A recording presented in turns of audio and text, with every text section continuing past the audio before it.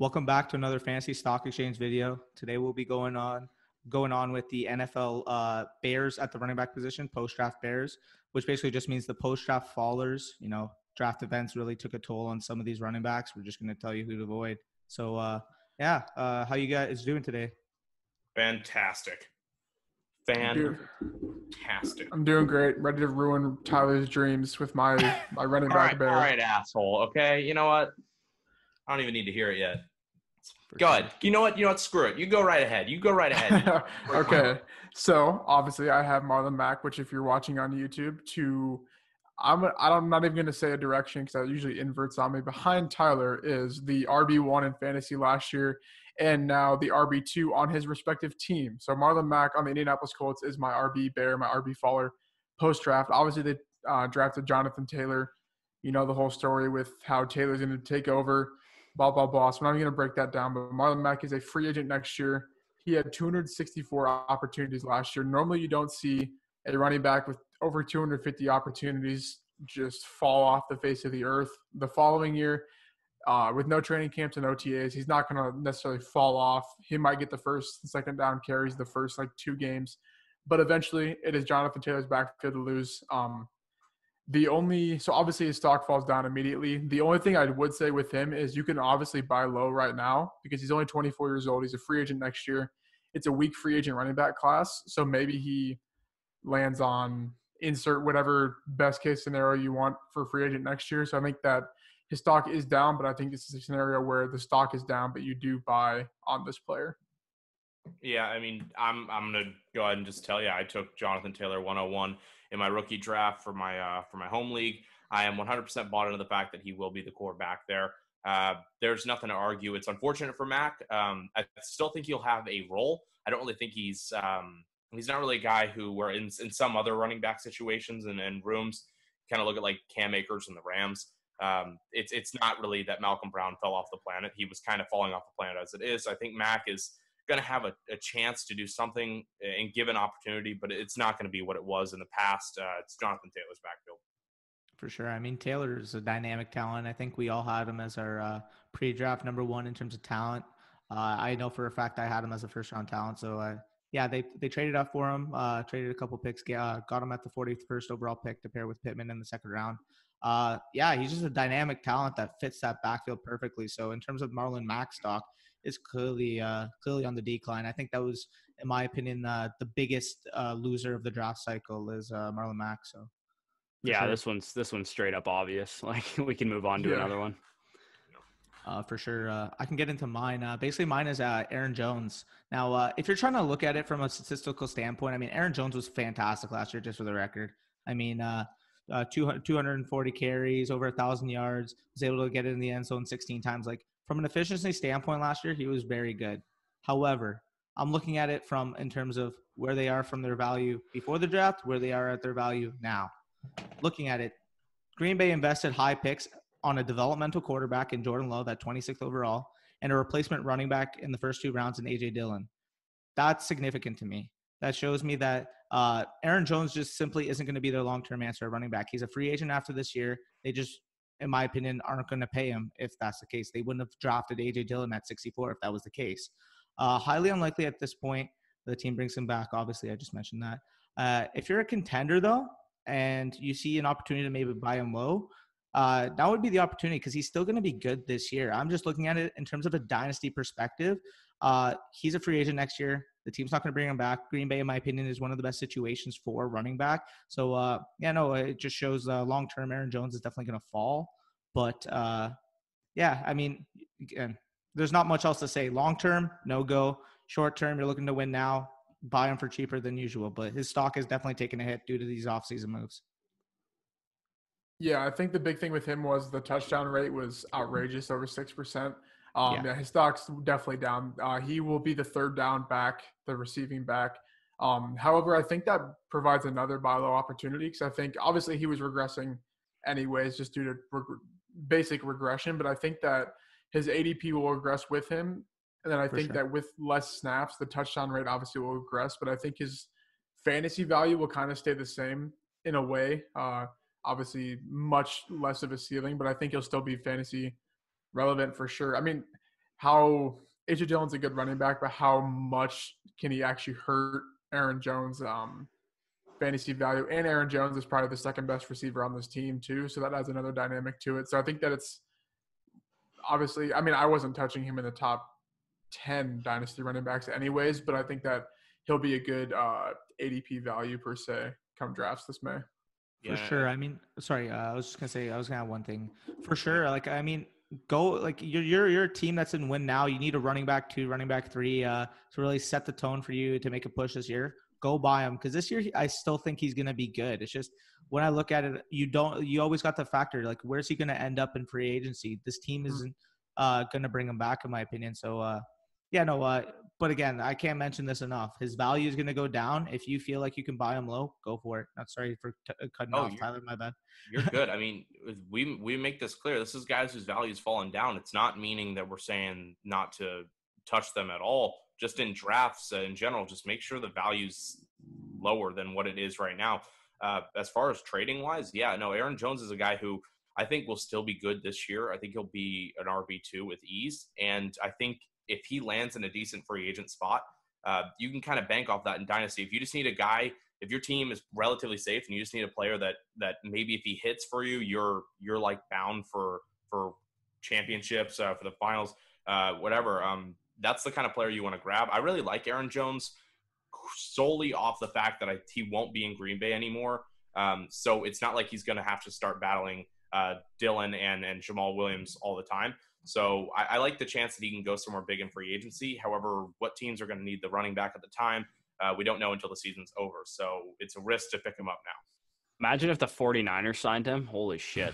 Anyway, I don't know why when you said I don't want him in Green Bay, I just immediately thought of Kyle Shanahan would love him just for whatever reason. But, I mean, for whatever reason, it seems like teams don't like Aaron Jones. Like, they do whatever they can not to give him the ball. It's crazy to me. Maybe it's his personality. I don't know. Fair. But I'll go on to my guy if we're done. If anyone has any other Aaron Jones points, they can speak. All right. So mine's a little bit of a shocker because some people might initially look at this guy and think that he had a good draft cycle and a good offseason. And that's Josh Jacobs, running back for the Las Vegas Raiders. So I love Jacobs as a player. Here's what worries me, though. They re-signed Jalen Richard, who vultured about a 40% snap share in the offense last year and took all the receiving upside away from Jacobs' game. They also drafted Lynn Bowden, who is a running back. On the Rich Eisen show, Mayock was asked why he addressed the receiver position so heavily by Rich Eisen. And he said, well, Bowden's a running back, and this is in quotations. And then he talked about how he needs to learn pass pro and all that thing for the running back position. And he said he can do some joker stuff, like meaning he can play receiver, wildcat quarterback, and all that stuff. But he's primarily going to be a running back for them. So that's 2 running backs that are better receivers than Jacobs, in my opinion. Because Jacobs is an okay receiver, but he's not dynamic by any means. And 20 receptions his rookie year, and he played less than 60% of the snaps. Now, initially when before the Bowden pick and before they re-signed Richard, we kind of all assumed they were kind of easing him in. At least I did. And they would give him the receiving work once he developed in pass protection and once he was more comfortable with being an NFL player. And that's why his ADP was kind of low first round of Dynasty rookie draft. And the red zone production is obviously going to help him. Like he's going to get touchdowns, and it's going to basically be on the back of how good the offense is. But like, let me ask you a hypothetical question. What is the difference, other than talent, between Sony Michel and Josh Jacobs? I mean, I have my argument. It's okay. So John Gruden in his coaching career has, like, on average, I think it's like 10 years, 11 years. I know you're going to say he uses a workhorse back. I watched him run Cadillac Williams into the ground. Yeah, I remember his running backs averaged 383 rushing attempts a season, and they averaged 147 targets a season. So yes, like Bowden hurts him, but Bowden's going to replace Jalen Richard. They're not going to run 3 running backs. They signed back Richard because of the situation. Like either way, though, between those 2 guys, it's hard to bank on him growing as a receiver, and that's why I have him. Basically, this is more of like I just want to drop him down a tier. Like I'm not like saying he's going to be a bust or like I wouldn't draft him or anything like that. It's just guys like Clyde Edwards-Helaire, Jonathan Taylor, Austin Eckler, Joe Mixon, and Nick Chubb are all going behind him right now in Dynasty startups. Sorry, is Miles Sanders going behind him right now? No, but I will have him ranked higher than him. Yeah. Well, no, he I mean, shouldn't. that's what what I was going to say too. Sorry. The volume's Oh, great, but rushing volume, it's like I just have I always play in PPR leagues too, so that could be part of yeah, it. But the rushing volume is nice. It's like, and there's other guys in that area like Derrick Henry and Nick Chubb that are basically the same type of situation where they don't get a lot of receiving work. But I would rather take guys that have that receiving upside to them. for sure. I mean, when I look at Josh Jacobs, obviously, like I like him as a talent. I like him as a player. I feel like, again, you mentioned he's going to get the volume. It's just people are kind of pushing him in that 7 to 9, 7 to 10 tier, where I'm more comfortable taking him in like the 11 to 14 type tier at this point. So if I'm going to have to pay like RB7, RB8 type value, which is what people are pushing him up to be during this offseason, I'm most likely not going to have many Josh Jacobs shares. So I can completely agree And with I that. feel like you could sell him high too if you Oh, kind of yeah. like you could get a nice freaking haul for him. If you could sell him straight up for Clyde Edwards-Helaire, I would do it in a heartbeat. Yeah. I mean, you could hypothetically you sell him for the 101, 102. I mean, are we Yeah, really? if you haven't had your rookie draft yet, that's Hilaire or JT, assuming you're not going to pick a quarterback. So I think owners want more. If you have Jacobs, I mean, I was kind of dabbling in it this weekend. I just had my my rookie draft of my home league, dabbling in Josh Jacobs, and getting the 101 straight up was not going through.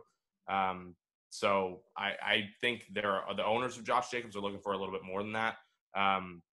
But I mean, if you have him and you can sell him for a good, that's why I'm saying sell him, because I feel like there is people who are willing to give up the 101, maybe even more. Heck, imagine you were able to get the 101 in like a mid 2 for him. Like that's perfect. That's like getting a Clyde Edwards-Helaire or Jonathan Taylor, and then in the mid second like a Michael Pittman. or exactly. That's awesome to me. Whatever, you know. So yeah, I guess I'll go ahead and transition to my running back. It's Mark Ingram. This isn't just solely based off the J.K. Dobbins in the second round pick, but it definitely has to be looked at.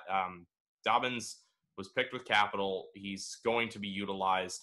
It's not like the Justice Hill situation where we're kind of hoping that he gets utilized. He will. The capital's there with him. Mark Ingram had 202 attempts on the ground last year. It was 20th in the NFL. So the usage isn't really high on him as it is. Clearly, Lamar's taken from that some pass work as well, and some other running backs working in there, Gus Edwards. Now that J.K. Dobbins is going to be stepping in, there's no way that number goes up.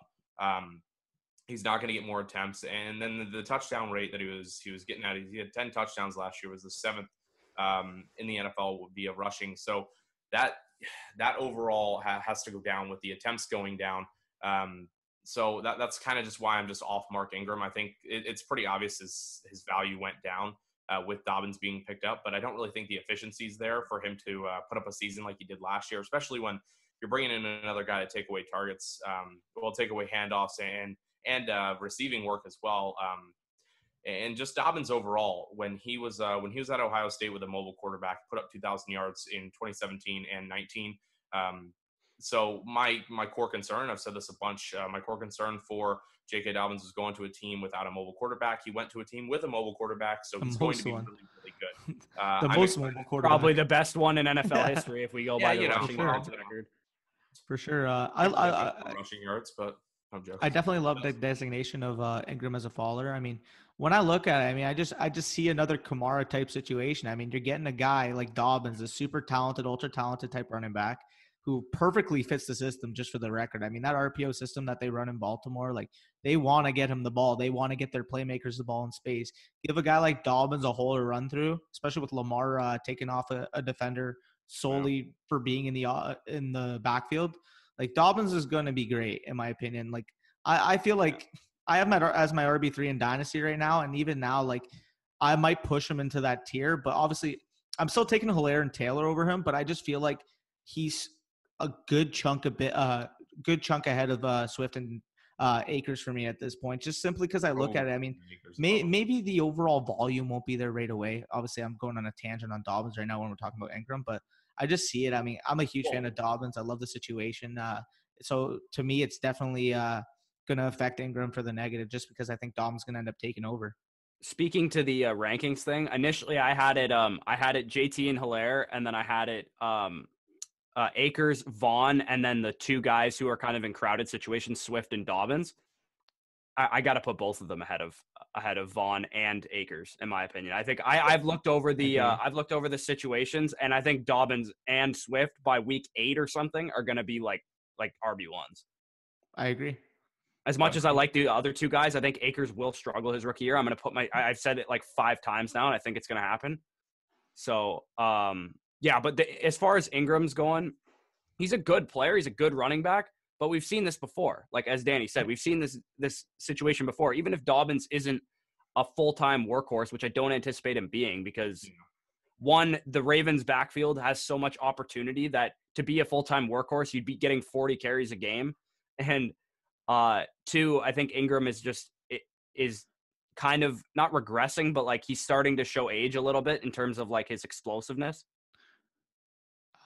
Sorry, I just want to add one thing. Just for the record, 30 teams in the NFL threw the ball more than they passed the ball last year. Threw the ball more than they ran the ball last year, just for the record. Baltimore passed the ball at a 46% clip last year. They ran the ball 54% Were the Niners of the time. other team? The Niners were the other team at 48.6%. That's insane. Like they were a full 3% lower than the next best team and 5% lower from the rest of the NFL. Like, that team is going to feed their backs, plain and simple. There's going to be goal line opportunities for both guys, sure. too. Definitely an exciting situation, but yeah, I love that for Dobbins. Obviously, if I love it for Dobbins, that means it's going to be a decline for Ingram. But can I shoot a hypothetical? Because I feel like it's in the talks a lot. Say Lamar goes down for not a full season, but an extended period of time. Say around midseason, where do we kind of slate the Dobbins Ingram situation? Do you think? I didn't have the same concern as you did in terms of the mobile quarterback thing. I think Dobbins is a great running back. I don't care who his quarterback is. So to me, it doesn't matter. But obviously, if any team's starting quarterback goes down, the offense is going to struggle in general. Sure. Like there's probably like 3 teams in the NFL, the Cowboys now being one of them, that have a good enough backup that I don't think the offense struggles like insane amounts. So Dolphins, Jordan Howard, baby. Yeah, if fucking Tracy McSorley or Robert Griffin III is the quarterback of the Ravens, yeah, obviously they're all gonna see a decline in. You were talking about quarterbacks. Oh yeah, no, we're good too. We got Josh Rosen, the chosen one. I think that Griffin can. Obviously, he's not going to have a Lamar type impact. Like, obviously, that team's going to face a steep decline if anything ever happened to Lamar. But I think Griffin's the type of player that can, like. I don't think they're running design QB runs with Robert Griffin. Sure. I think they could scramble if he needs to, but I don't think he's fucking running any like quarterback powers anymore. That's fair. Imagine they were the team that took Hurts. Yeah. Instead of the Eagles, what the fuck are they doing? For sure. Winning the division. Hey. Well, we'll bet at that another time. Okay. But yeah, no. That'll do it for our RB Bears video. If you enjoyed the video, go like, subscribe, comment down below why we're idiots. Comment why I'm an idiot. Oh, Aaron Jones is the best running back that's ever touched the earth. Just let us know how we did. Keep liking, subscribing. I don't know. Like, I keep repeating the same shit right now. Check out other videos, some risers, quality some content. Followers. Check out the interviews. If you like hats, go buy one. If you want to ride a pony, go do that. That's my final thoughts. Follow your dreams. All right. Peace out, boys and girls.